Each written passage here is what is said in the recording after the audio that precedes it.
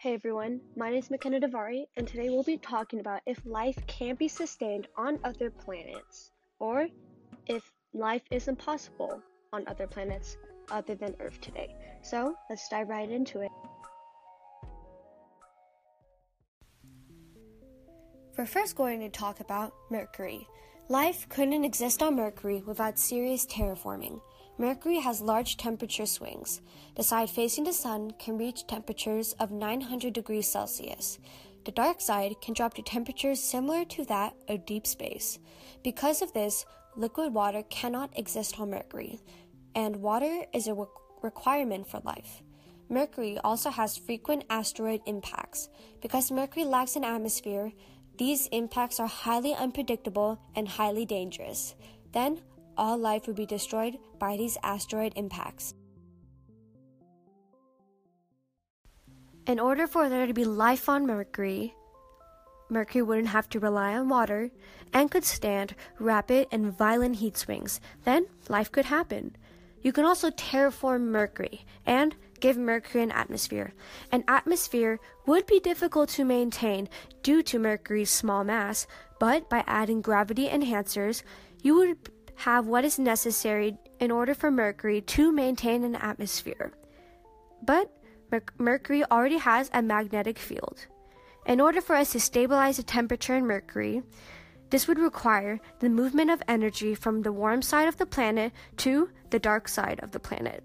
Once there is an atmosphere, it is not necessary to move that much energy because some energy will be kept in the planet. Once the energy is around the planet, most of life should be reflected. Then, water needs to be introduced along with terrestrial life.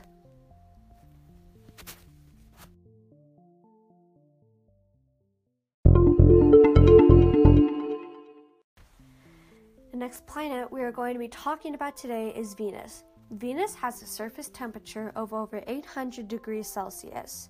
Venus also has a very heavy atmosphere, which is the equivalent of 94 times our sea level pressure.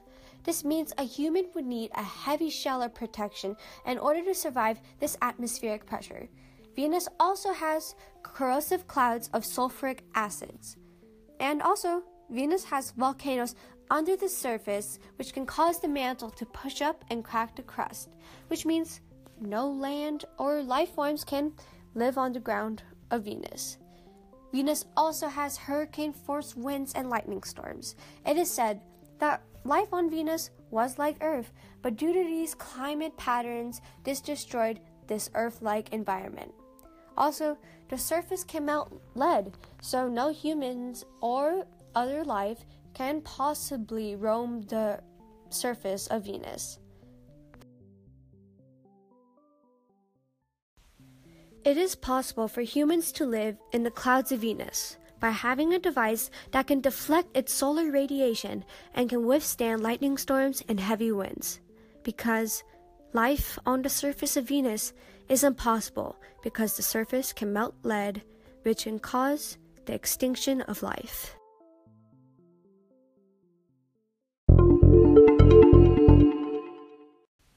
The next planet we are going to be talking about today is Mars.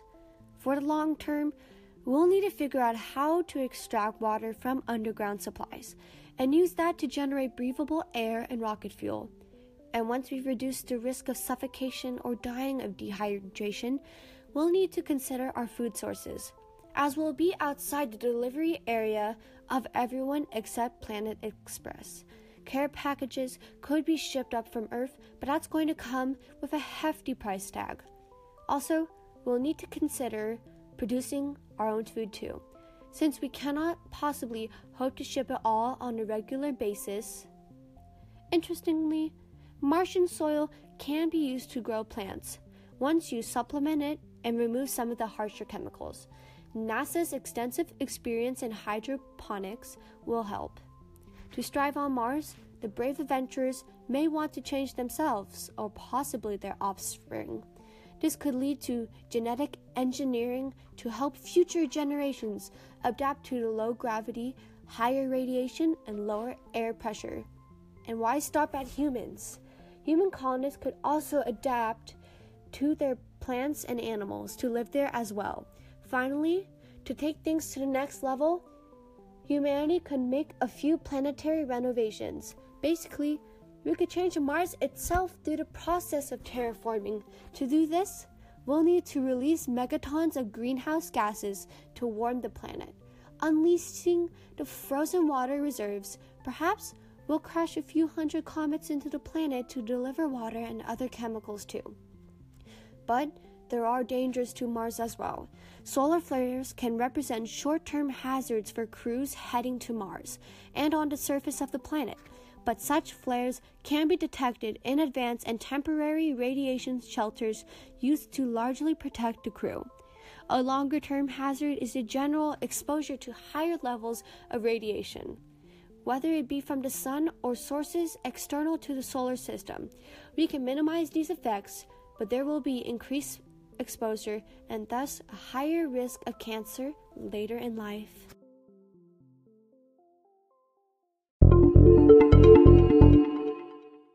We are now going into the outer planets of our solar system. First, we're going to take a look at the conditions of Jupiter. Jupiter is a gas planet and is composed mainly of hydrogen and helium. There is virtually no water to support known life forms. The planet does not have a solid surface for life to develop anywhere, except as a floating microscopic organism. These free-floating organisms can only exist at the very tops of the clouds due to the atmospheric pressures that is more intense than we have ever seen on Earth. While the cloud tops could harbor life that is resistant to solar radiation, the atmosphere is always in constant chaos. The churning would eventually expose any organisms to extreme pressures near the core, thus killing any that may develop. Should an organism find a way to resist atmospheric pressure that reaches 1,000 times what is here on Earth, there are the temperatures close to the planet's core. Gravitational compression. As heated areas near the core to over 10,000 degrees Celsius, it is so hot in some areas that hydrogen is in a liquid metallic state. While organisms on Earth live in areas near volcanoes, the temperatures there do not approach Jovian levels. But Jupiter isn't completely inhospitable to life as we understand it, but its moon Europa has been proposed as a possible habitable source. It is thought to have a large amount of water ice on its surface, some of which covers a proposed ocean of water slush. The conditions under the water ice could be harboring microscopic life according to scientists. The question is there life on Jupiter? Well, there could be life on Jupiter, but there's no way that life as we understand it could exist on this gas planet. The possibility of life can only exist on Jupiter's moon, Europa.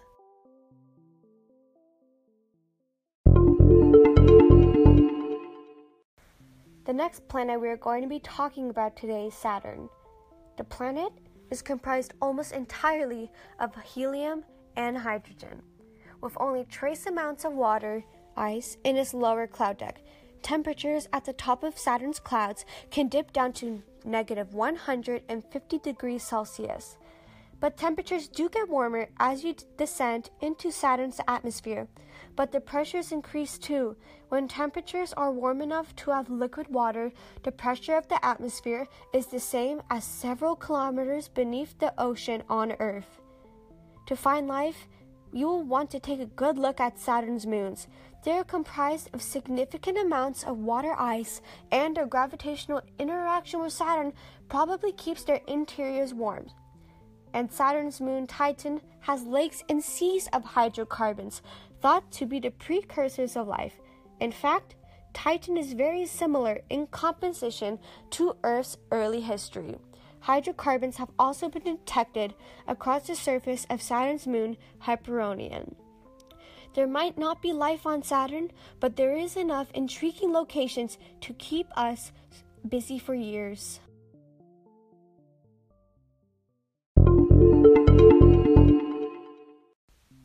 The next planet we are going to be talking about today is Uranus.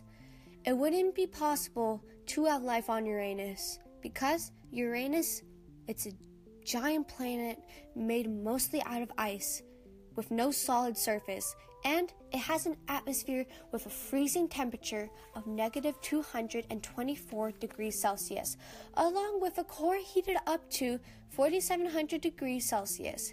This makes it a very unlikely place for any life to exist. It's very unlikely that life exists on Uranus, not only because of its dangerous characteristics of this planet, but also because of the intense pressures that would crush life. In addition, it has been noted that there's no process to supply organisms with energy on Uranus.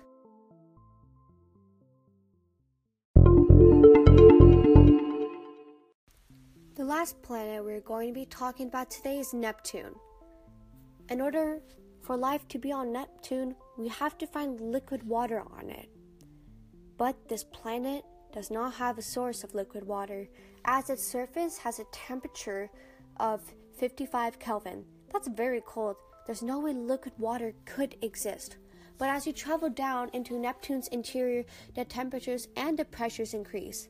And there could very well be a point inside the planet where water remains as a liquid and life could exist inside of it.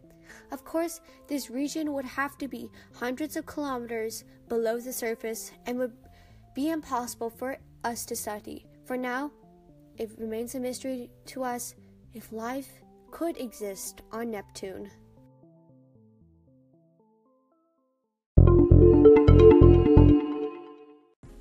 Thanks for listening to my podcast episode today. During this podcast video, you have learned if life could be possible on other planets other than Earth, and how life cannot be possible on planets other than Earth. Thanks for listening.